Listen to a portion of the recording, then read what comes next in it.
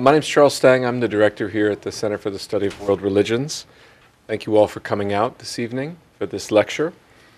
And please join me in thanking the center staff for making this event possible. And let me begin with a mundane matter. Please silence your cell phones, or just turn them off. I have the distinct honor and pleasure of welcoming Professor Ana Mariela Bacigalupo from the State University of New York in Buffalo. She's no stranger to HDS. She held a postdoc position here at the Center for, that's all right, okay, I thought it was me.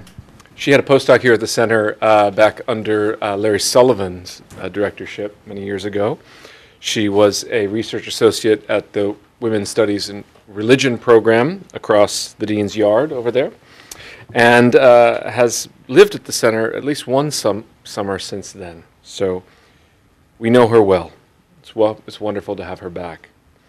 Her lecture this evening, entitled "The Subversive Politics of Sentient Places," falls into one of the center's programming threads, entitled "Matter and Spirit, Ecology and the Non-Human Turn." So permit me to say a word about this thread before I introduce Professor Bacigalupo.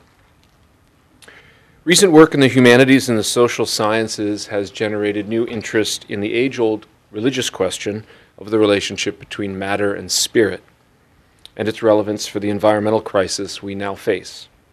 On the one hand, quote-unquote vibrant materialists, such as the political theorist Jane Bennett, ask us to revise our view of matter as an inert object we manipulate, and invite us instead to invite us to think instead of the vibrancy of the non-human and allegedly inanimate things in our world.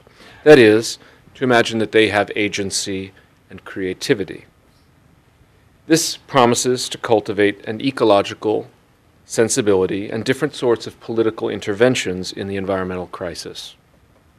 On the other hand, anthropologists, such as Professor Bacigalupo, have revived interests in spirits and their interactions with humans, taking these phenomena seriously, if not literally, as occasions to widen our notion of agency and personhood. Perhaps humans are just one expression of a more widely distributed agency, an agency spread across the full spectrum of the alleged antinomy between matter and spirit. Richard Gruson has called the decentering of the human the, quote, non-human turn.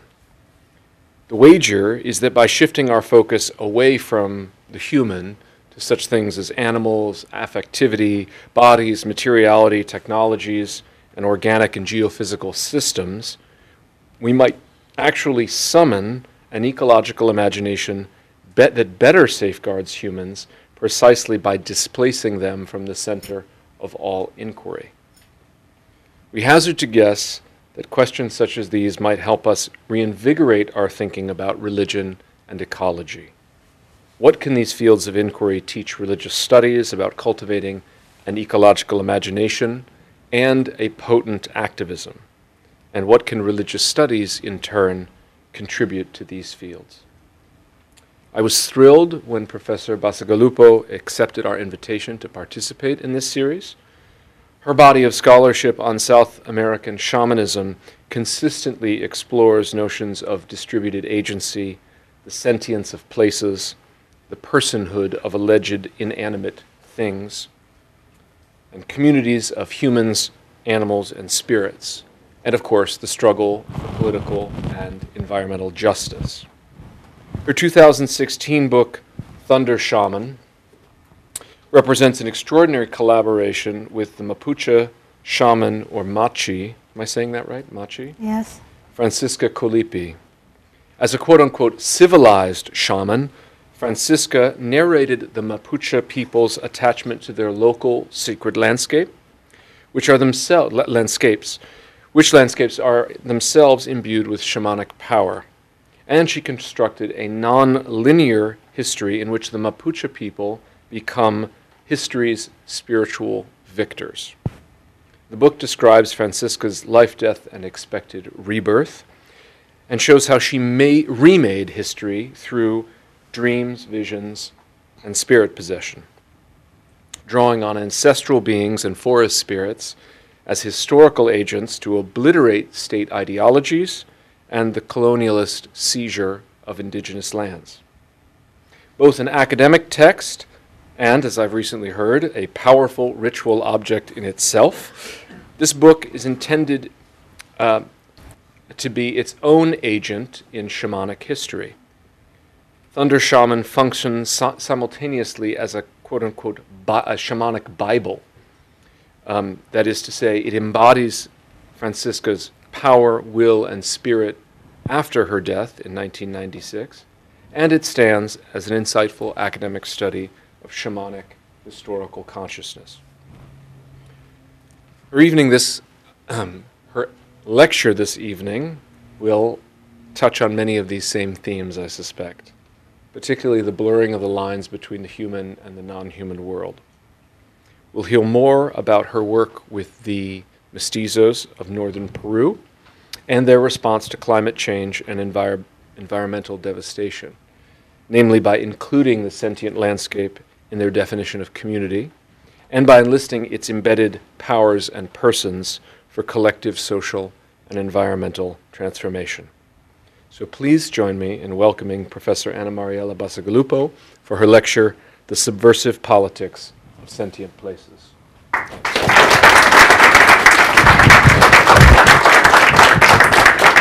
Thank you so much for that lovely introduction. I'm really happy to be here at the center again. It seems to be a place of really good spirits. I've written like 3 books in this place, right, in different times. And I'm actually very happy, too, that he was mentioning that the last book was supposed to be a ritual object to channel the spirit of a new thunder shaman to come back. And that actually just happened in December when I was back in Chile. So I'm very happy about that. And the Center for World Religion seems to be a place for channeling this kind of energy. So thank you so much. And thank you, all of you, for being here today.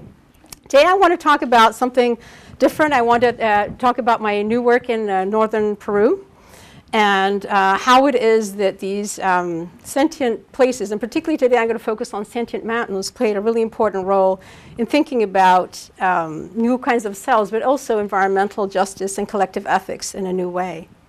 So on June 10th, 2018, Percy Valladares Guamanchumo, a 55-year-old mestizo with both indigenous Chimu and Spanish ancestry, streaked the sacrificial rock at the base of Campana Mountain with mountain power, a soft drink made with malt.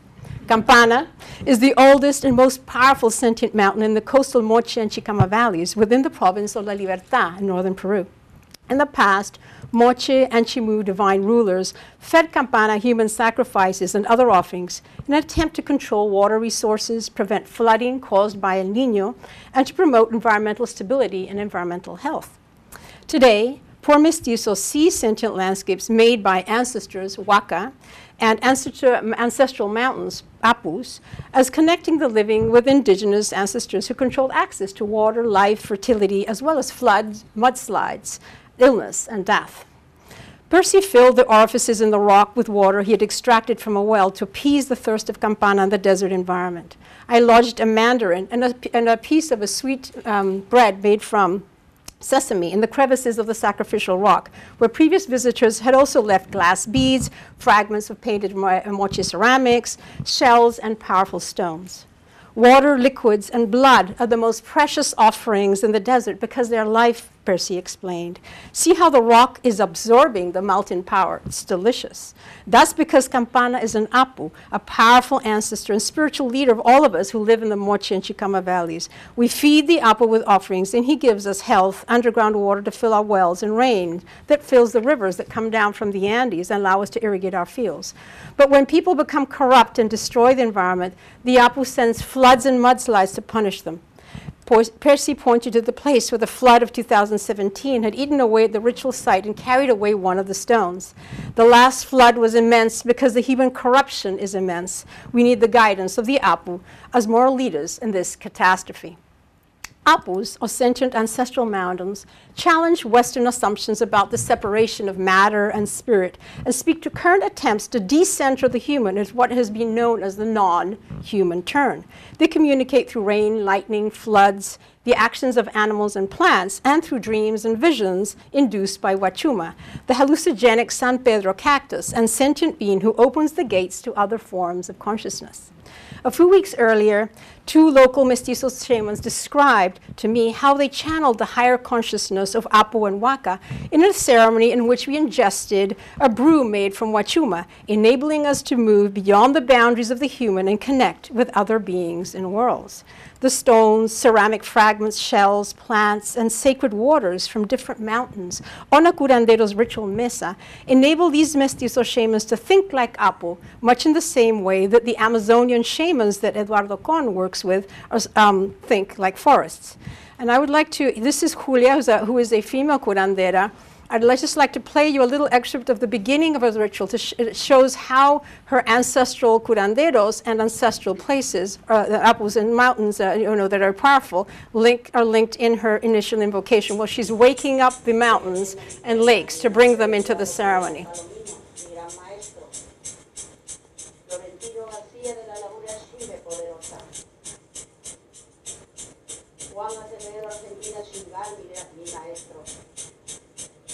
Con ellos tres voy abriendo mi cuenta.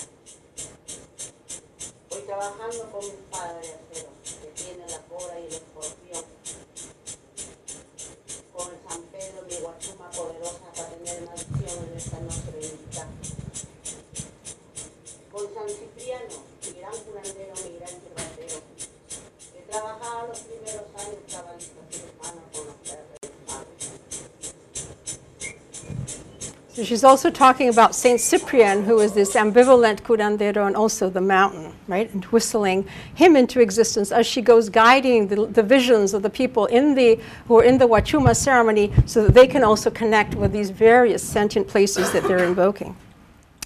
So, as in other places in Latin America, sentient places in Peru are self-absorbed beings when engaged individually. But they've become superior moral persons and intentional actors in the struggle to counteract environmental damage since 2014 and 2017, when the whole Moche and Chicama valleys were devastated by the effects of mining and agribusiness, including floods and mudslides caused by torrential rains associated with El Niño, but exacerbated for climate change. So before you'd have a Niño phenomena maybe once every 25 years or once every 50 years. Now it has been every single year.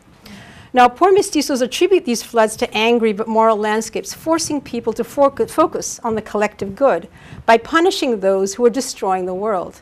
Now, Gastón Gordillo has argued that the attribution of human emotions to mountains allows people to understand the mountain's non-human powers, and that mountains' emotions are really unknowable and disputed among humans. But the views of curandero about the emotions of mountains carry much more weight because they channel the mountains themselves.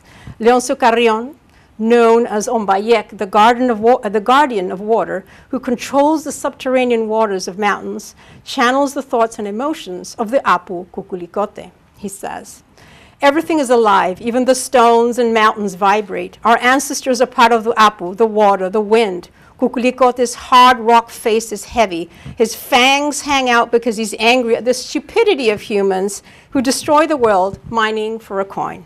Sometimes he destroys the greedy world. At other times, he heals people so that they develop a higher consciousness. We need to develop a higher consciousness that's in tune with that of the Apu. People have to let go of their selfishness, be aware, and think more collectively with their communities, the earth, and the Apu." Curandero Omar Ñique elaborates. "The Apu and Waka are sending huge rains, floods, and mudslides to punish humans for our corruption and destruction of the earth's riches. We are so arrogant, and we've lost the ability to understand that Apu and Waka have a higher consciousness and are protectors of the resources of Pachamama, the Mother Earth. Scientists explain the phenomenon of El Niño and climate change on television from a scientific perspective, but they don't know that those are caused by the Apu and Waka who are angry. due to human corruption. But we know that. And that is why we are working together with our Apus and Huacas to counteract this destruction and corruption through rituals and collective political actions through our spiritual environmental organizations. Now, as moral and environmental crises have wreaked havoc around the world, and extractive industries have fueled structural violence, non-democratic hierarchies, and socioeconomic inequality, poor mestizos, academics, and activists are beginning to recognize the agency of sentient landscapes in mitigating these crises. So we have scholars such as Elizabeth Povinelli and Donna Haraway, for example, have criticized the forms of governance that regulate this distinction between life and non-life, as well as capitalist divisions of species, landscapes, and peoples that discredit indigenous practices which collapse these categories. Bruno Latour and many others have argued that landscapes with sentience and agency resist academic distinctions between non-human and human, nature and culture, and act upon humans through what Isabel Stengers and Marisol de la Cadena have called cosmopolitics, which is a kind of emplaced politics that unpens Western perceptions of the human. Many indigenous Latin Americans have adopted something called a sort of transactional cosmopolitics, where they're basically feeding sentient landscapes with offerings to receive sustenance and then control over resources. But I'm interested to trying to understand why some sentient landscapes acquire moral agency, how people engage with sentient landscapes to promote collective ethics and climate justice, which includes environmental justice, social and political justice, and how people and the sentient places attempt to address the moral and environmental crisis of a neoliberal world. So I'm hoping to do all of that today. We'll see how that goes. Sentient landscapes have rarely been thought of in terms of climate justice, collective ethics, and interethnic communities. Okay, I don't know how that happened. So here, I want to go back to this current slide here. I'm not sure how this happens sometimes. Okay, here we go. And now,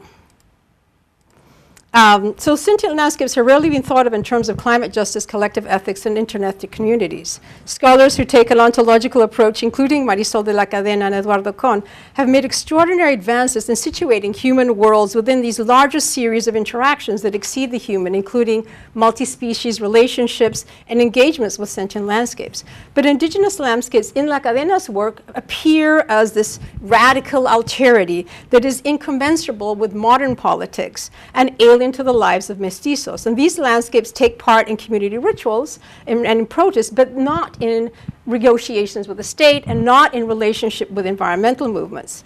Nor have sentient landscapes really be considered political subjects in place-based ethnic environmental movements. And I'm thinking about work along this side of Arturo Escobar, for example. Eduardo Con does this wonderful work looking at the politics of sentient forests within indigenous Amazonian environmental activism, but mestizos remain marginal to this kind of analysis. And despite the interest in values and moral selves, scholars have really been less interested with a collective ethics that promotes certain kinds of political change. So what I'm really interested is in enriching social justice-oriented readings of sentient landscapes by showing that poor coastal mestizos, like the ones that we see here in the slide, attach moral agency to sentient landscapes for social and environmental transformation. I'm interested in seeing how these landscapes become leaders of environmental movements and co-creators and co-participants in an inter-ethnic world, rather than beings that are incompatible with the world of modern politics. So they transcend the limits of both ontological cosmopolitics and political ecology by defining community and well-being as humans in relationship to places as persons. Poor mestizos resignify nature itself as an anchor for climate justice and collective ethics. So I'd like to, first of all, let's turn to who are these poor mestizos, right? And what shapes their identities, spiritualities, healing practices, and their cosmopolitical engagement with sentient landscapes. The term mestizo itself is fluid and politically contested.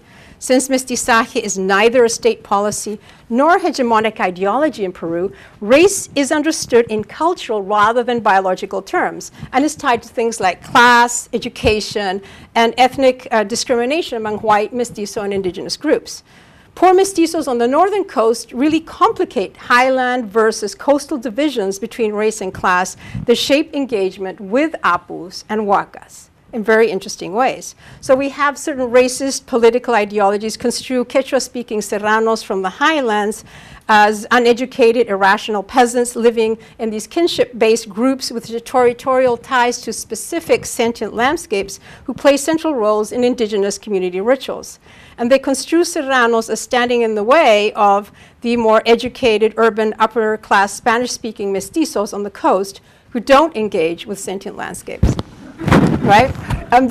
This is a golf course in Lima. These guys are clearly, they're very proud to be of the, part of the golfing team, right? They're not interested in sentient landscapes whatsoever. So, but poor mestizos in La Libertad, they, in contrast, they're monolingual Spanish speakers who don't identify as indigenous, but they still maintain these historical ties to the northern highland communities in Huamachuco through intermarriage and economic, social, and ritual exchange. So poor mestizos in La Libertad incorporate into their communities poor Serrano and jungle migrants with whom they work in mining, agribusiness, and the sugarcane factories, and with whom they practice cosmopolitics and their relationships to Apu and Huaca.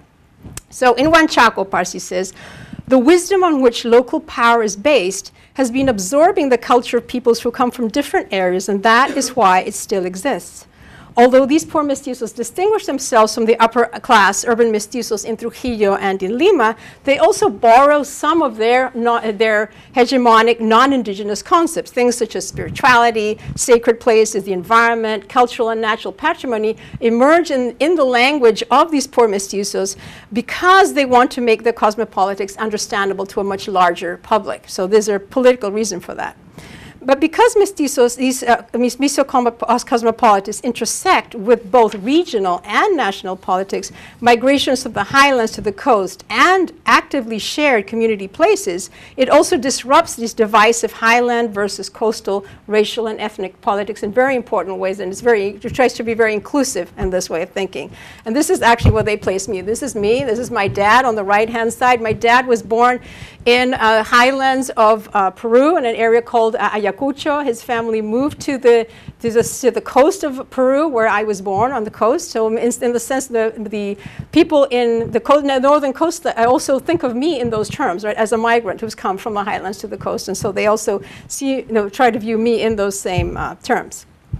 Now, Apu and Huaca have reemerged publicly among poor mestizos now that curanderismo is recognized as national patrimony. And this happened very recently. And environmental degradation, corruption, and illness associated with extractive industries has really become out of control.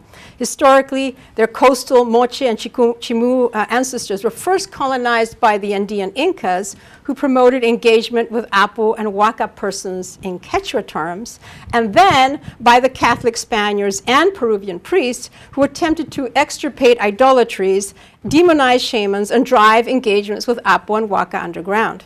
Now, curanderos temper this colonial history and recognize sentient landscapes by divining the future and healing. And in the process, what they try and do is they try to usurp the hierarchy of the Catholic Church by re-signifying Saint Cyprian as an ambivalent curandero, Apu, and Jesus as a moral one. Furthermore, curanderos link environmental destruction associated with climate change to systemic violence and human health. And therefore, this place-based environmental and spiritual politics sort of unsettles these dichotomies of Western thought and reflects their efforts to engage a sentient nature.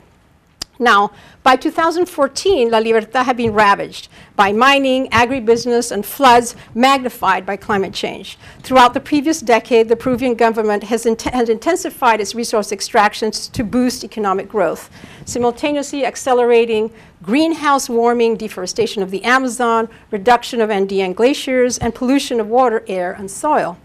Peru is now the third most vulnerable country in the world to climate change.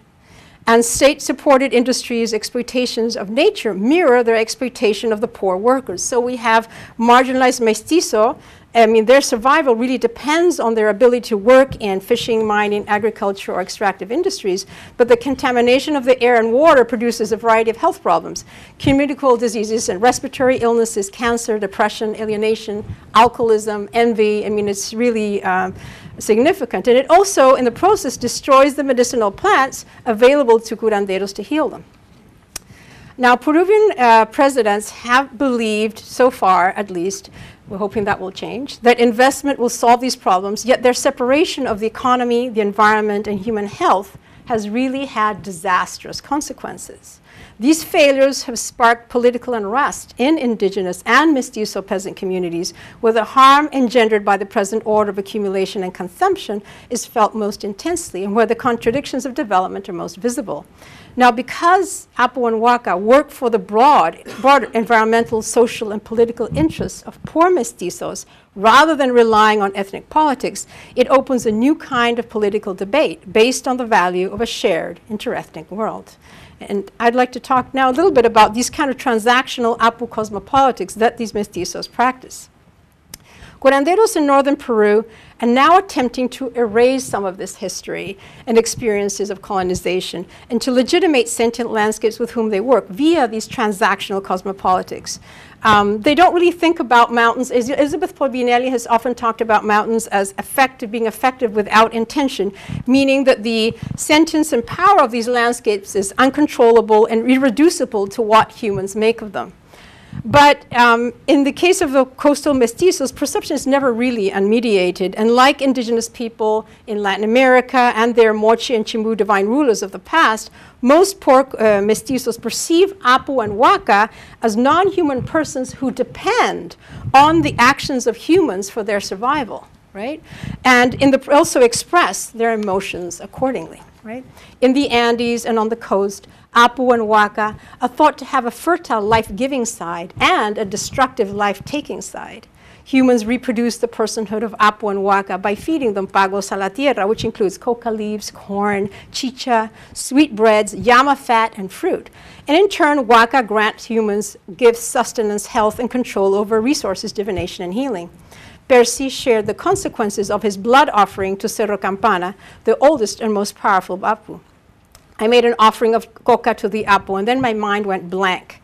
I reappeared disoriented about 150 meters farther down the slope.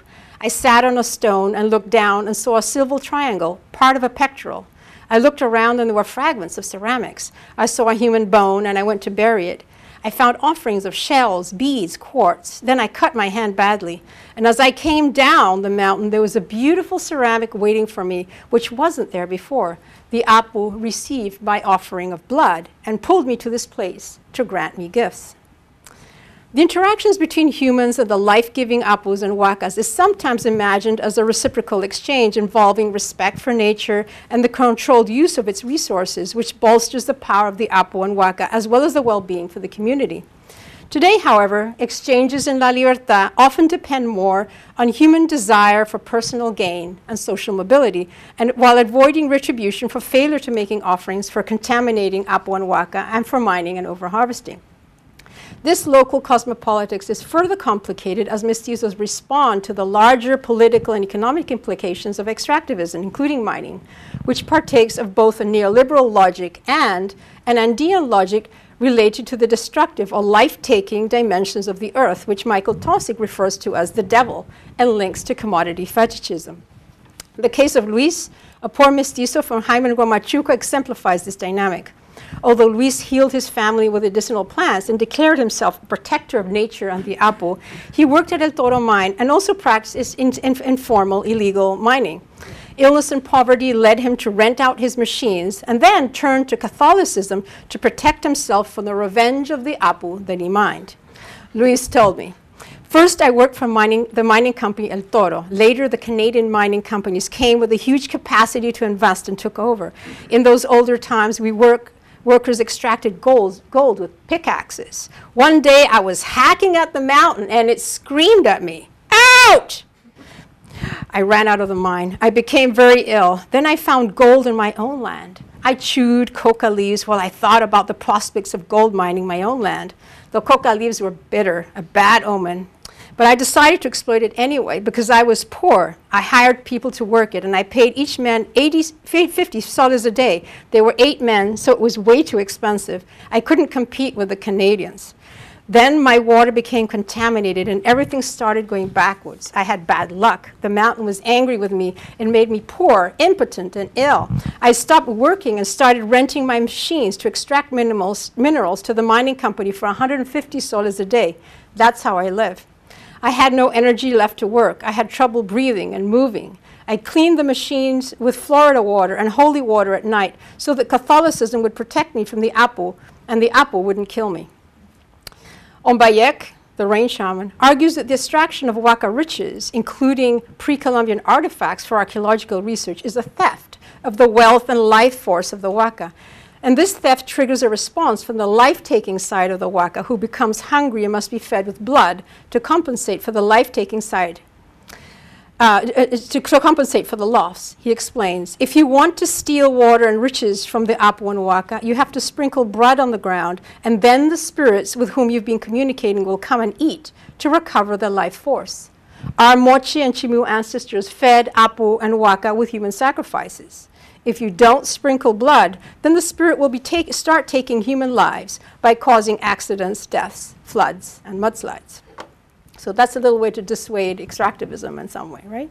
So poor mestizos' multi-layered transactional transactional engagements with Apu and Waka and their life-giving and life-taking forces allow them to make sense of the poverty, illness, and death that rule their precarious lives and to establish a matrix of human and non-human accountability around extraction. But poor mestizos also argue that the destructive side of Apu and Wakas emerges when they're overexploited. These destructive forces have now acquired moral implications, compelling people to work for the collective good by taking revenge upon those who abuse the environment, poor mestizos, and the community. So, Waka and Apu moral cosmopolitics, prophetic critique, and climate change. For poor mestizos, life in the Anthropocene is politically and morally fraught, a time in which the planetary changes caused by humans are inseparable from liberal capitalist forms of governance and the exploitative patterns of extraction and accumulation. By working with Apus and Wakas as political active beings, poor mestizos ground a collective ethics in place and grapple with resource exploitation, climate change, and greed as the single problem. After the devastation of their communities by mudslides and floods in 2014, poor mestizos in the Moche and Chicama valleys broadened the scope of their work. They began to speak of them, Apus and Wakas, not as self-absorbed entities, but as superior persons who critique human corruption and greed, and to include them as intentional actors in the struggle to counteract the environmental devastation caused by neoliberalism and climate change. Ombayek told me. The clouds and lightning accumulated on the mountain, and water came down in waves. The Apu threw the rain to cleanse themselves. The water came down with such anger to teach us to respect Apu, Waka. People came to ask me to climb the Cuculicote mountain and tell it to stop. But this is not something that we should try and stop. Apu cannot be dominated. It's a superior power telling humans to change their behavior and to develop a higher consciousness, to think collectively. Mestizos draw on indigenous Apu and Waka, not just because they play a central role in their lives and identities, but also because sentient landscapes offer the only viable strategy for counteracting environmental devastation in the long run. Poor mestizos are attempting to challenge the power of extractive industries and the government by incorporating Apu and Waka into 2 local environmental movements created by curanderos in 2014 in the fishing town of Huanchaco. The first, the Asociación de Rescate y Defensa del Apu Campana, defines Campana, the tallest mountain near Trujillo, as the highest spiritual and Gnostic authority of our indigenous past, who nurtures our collective and ecological values. Central to our collective health, as our curanderos invoke it and use its medicinal plants to heal, and as a fundamental natural and cultural patrimony of the region. The colectivo de comunidad consciente includes participation of Apu and Waka as intentional agents led by curandero Omar and Administrator Percy, who reject neoliberalism as a way of life inherently in conflict with the health of the climate, the environment, and the community. They argue that capitalist frameworks imagine nature as an not inexhaustible non-person separated from human life, transforming reality itself into a commodity and individuals, corporations, and states into corrupt market agents who exploit the environment, a non-commodity that is indispensable to the survival of all. Now, through these organizations, Por Mestizos create a world of value by using fundamental indigenous forces for political purposes. Percy explains, Apu are our ancestors who give organizing principles for the lives of all human and non-human people and stress morals and respect for relationships between them for collective well-being. El Colectivo's goal is to use these principles to create a platform for collective decision-making on issues that have to do with regional environmental agendas, natural and cultural patrimony, and anti-corruption campaigns and the management of disasters. We value the collective good, transparency, and democratic co-governance against corruption, exploitation, and abuse by the extractive industries and the government. We seek to improve the environmental limits, to protect green spaces, and work with environmental organizations, people who defend natural and cultural patrimony, Waku and Apos, and authorities who are committed to El Colectivo's goals to create a better world. So we have here a lot of different entities, human and non-human, which are collaborating together. Mestizos collaborate with Waku and Apu to negotiate for spirit protection against government officials, mining companies, and others to manage natural, social, and spiritual capital for the welfare of future generations. Percy told me, El Colectivo has been involved in the protection and respect and the conservation of sacred beings such as Cerro Campana, Quebrada Santo Domingo, Cerco Cuculicote, Chan Chan, Huaca el Brujo. We defend these places not as structures, but as entities with power, with energy that flows from each Huaca and Apu towards its inhabitants. Curanderos like Omar, Ombayek, and Julia, in turn, engage Apu and Huaca for ritual healing purposes and as political actors in the collective. They use the collective to educate their communities about this connection between climate change, morality, floods, and mudslides, as well as the action of Apus. Omar explains, I tell, but I also show people how the disasters they are suffering are caused by Apu and Huacas who control climate change. And if they act responsibly towards the environment and become moral citizens who fight to conserve Huaco and Apu and to oppose greed and corruption, they will be saving not only their own lives, but the world. This collective draws on local curanderos, lawyers, journalists, and activists who become the voices of this local grassroots movement and comprise a real and virtual platform via an online journal focused on social responsibility. Now, activists, communities, and national governments in India, Australia, New Zealand, Bolivia, and Colombia have recognized the legal personhood of nature, which is an extraordinary conception and legal advance that allows for the prosecution of polluters under personal injury laws. The goals of this recognition include radical new conservation and social measures to reduce pollution and increase the regulation of mining and other industries. Now, although the Peruvian government has not yet recognized the legal personhood of nature, in April 2nd, 2018, President Martín Vizcarra passed the climate change law to strengthen climate policy, prepare people for extreme events, and reduce greenhouse gas emissions. Despite the efforts by Asociación and the Colectivo, the implementation of these laws is proving difficult because of the interests of the extractivist industries. But despite these impediments, in July 2018, the Asociación, with the help here of our lawyer, basically petitioned for the recognition of legal personhood of Apu Campana and denounced its destruction. The organization is currently working with a number of local lawyers to modify its laws on the rights of persons in Peru and to create new ones that recognize the legal personhood of nature, as well as addressing the barriers surrounding these legal initiatives. But despite all these efforts, they still believe that there will be an apocalypse. And this apocalypse is predicted by curanderos' observations through visions and nature. Many poor mestizos believe that modernity's project of indefinite growth and progress is coming to an end, halted by a finitude of resources that will bring about the collapse of industrial civilization, in which humans will be devoured by the earth that they betrayed. Christophe Bonelli identifies this as an eco-catastrophic narrative, which calls for a radical change in dominant ways of living, consuming, and producing, and rejects technological means of saving the planet. Poor mestizos predict not a Christian apocalypse, but a millenarian cyclical Angean Pachacuti that would overturn the space-time of modern industrial civilization and bring a return to the era of sentient landscapes in an indigenous world order. Ombayek argues, the apocalypse will affect the whole of humanity, although the poor will suffer the most, even though the greed of the industries are the ones that contributed to the problem the most. But the moral poor will continue to make offerings, and then they will return to the new era when Apu and Waka will rule. The beginning of this Pachacuti is marked by the rains and floods predicted by curanderos. In the past, Peruvians mocked curanderos' predictions about a Niño phenomenon, which were based on local science, which they could not understand, Ombayek explained. In 1983, we had a drought, and a journalist came to ask for my predictions about El Niño.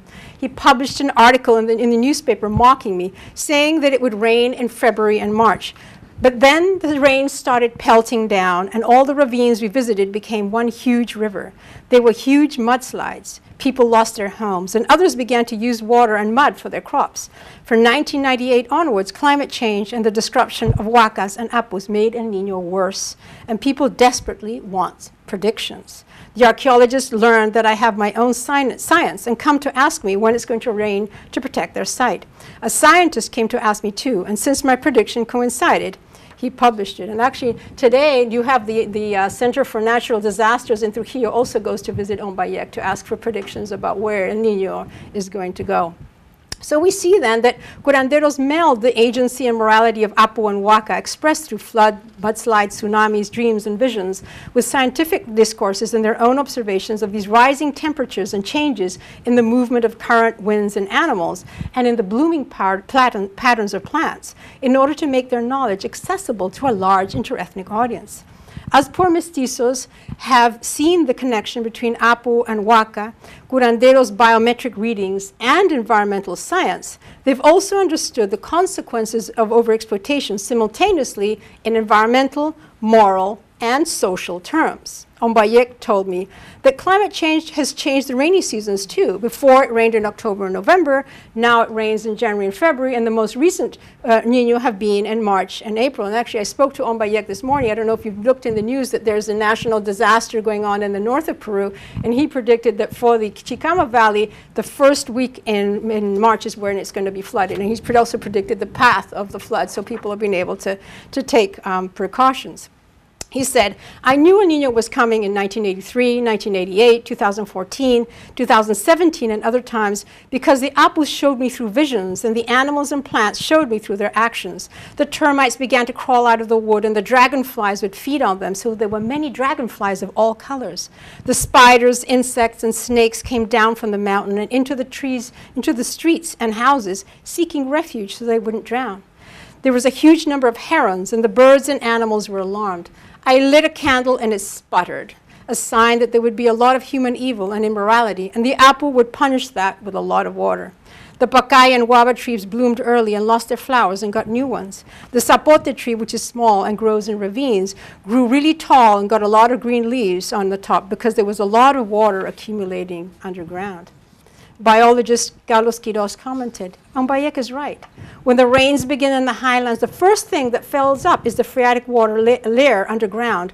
And once those are saturated, the river flows above, and many springs can also emerge. And the seeds that were underground sprout. And then the whole desert becomes green with running water, frogs, insects, deer. So it is clear a big rain is coming. Many curanderos, poor mestizos, and mestizo scientists talk about climate change as messages sent by Apus in dreams and vision, and as a scientific prediction. Carlos describes scientific measurements along his experience with the Apus. People dream about Apus becoming angry because of environmental devastation, and Apus is causing earthquakes and exploding with water to destroy the world. These experiences have a scientific basis. As temperatures rise because of a Niño phenomenon, the atmospheric pressure over the mountain falls, and then winds move in from areas of high pressure to areas of low pressure to compensate. The mountains of the coastal range are affected by the tropical rain that saturates the aquifers under the rocky surface. The low pressure areas generated by high temperatures of the atmosphere make the water and the water tables rise and reach the surface of the mountains, dramatically increasing the water volume of the ravines. Earthquakes exacerbate this effect and therefore often occur together because of the water pressure produced by rain infiltrated under the surface. Apu can also show you things that science cannot. We took the San Pedro brew with a curandero named Julio, and he saw the Apu Campana as a mountain of crystal. And then the next day, we found an ancient crystal mine that mochi artisans used to make marvelous crystal beads. One man visionary from the area predicted enormous destruction of the region over the next 5 years as a result of subterranean waters flowing from the mountain Apus. And he articulated this prediction by combining scientific discourses with local narratives about Apu ancestors. He said there are 2 mountains who will destroy this area in the next 5 years. San Ildefonso will enter its water on Trujillo and Chan Chan, and the ravines from Campana will flood and destroy Huanchaco. San Ildefonso is the mother. She's receptive to all mountains, and she has no tensions with any of them, but she'll still kill people. Cuculicote is the healing mountain. San Ildefonso, the mother, loves her children, but she also teaches and punishes them. The Campana is the great-grandfather and the warrior, and he has tensions with all mountains. The mountain is becoming really green because it's filling with water. Before, the winds on Campana ran from north to south. Now they go from south to north. The hot air will clash and create cyclones. Campana will become drier, while other mountains are green, filled with water. And the clash of the cold Humboldt Current with the warm waters from El Niño will cause cyclones in the Pacific. And tsunamis of more than 30 meters will come from the sea and flood all the way to Chocope and Ascope. Or, as Zombayek said almost a year earlier, humans will eat disasters and anguish today and tomorrow. By promoting limits on growth, working to reverse the destruction caused by modern industrial civilization, and arguing that we need to change our lives and the global order, Poor Mestizos create the possibility of a new era of participatory politics in which moral humans and sentient landscapes create collective ethics and community life together. Both matter and spirit, the subversive sentient landscapes of northern Peru have much to contribute to current discussions of the social and environmental inequities produced by these radical transformations in the functioning and regulation of the global economic order. While spirituality and sentient landscapes are often considered marginal to these discussions, I've shown that they play a central role in challenging Western assumptions and epistemologies that exploit people and the environment in devastating ways. A study of the cosmopolitics of landscapes with sentience and agency offer new ways of thinking about the Anthropocene, which while also providing a model for radical environmental political action. I've focused on the radical politics enabled by the adaptability and resistance of local populations to environmental challenges. I've been focusing on an indigenous place-based environmental and spiritual politics and asking how imperial capitalism, the dichotomies of Western thought and their effects, can be ruptured in order to engage nature as a subjective being at local and global scales. I argue that the vulnerabilities produced by climate change have catalyzed a rethinking of values and the development of movements for change that reconcile the cosmopolitics of sentient places with scientific discourses and political activism. In some ways, this work is trying to exceed the theoretical limitations of ontological approaches that focus only on different ways of being and political ecology approaches that focus only on political impacts. Poor Mestizos use sentient landscapes to mobilize based not on the divisive identity politics of indigenous versus non-indigenous people, but on the sense of a shared interethnic world. The appropriation of the power of sentient landscapes moves us beyond these academic distinctions between indigenous and non-indigenous, nature and culture, ontology and political activism. Instead, through ritual and political engagements with Apu and Huacas, they construct a world in which corrupt and immoral humans and angry but moral Huacas and Apus are together accountable for climate change, which locals describe simultaneously in scientific terms through local observations and from dreams and visions. The morality and agency of Apu and Huaca and the actions of curanderos and communities thus shape the well-being of people and the planet. Thank you.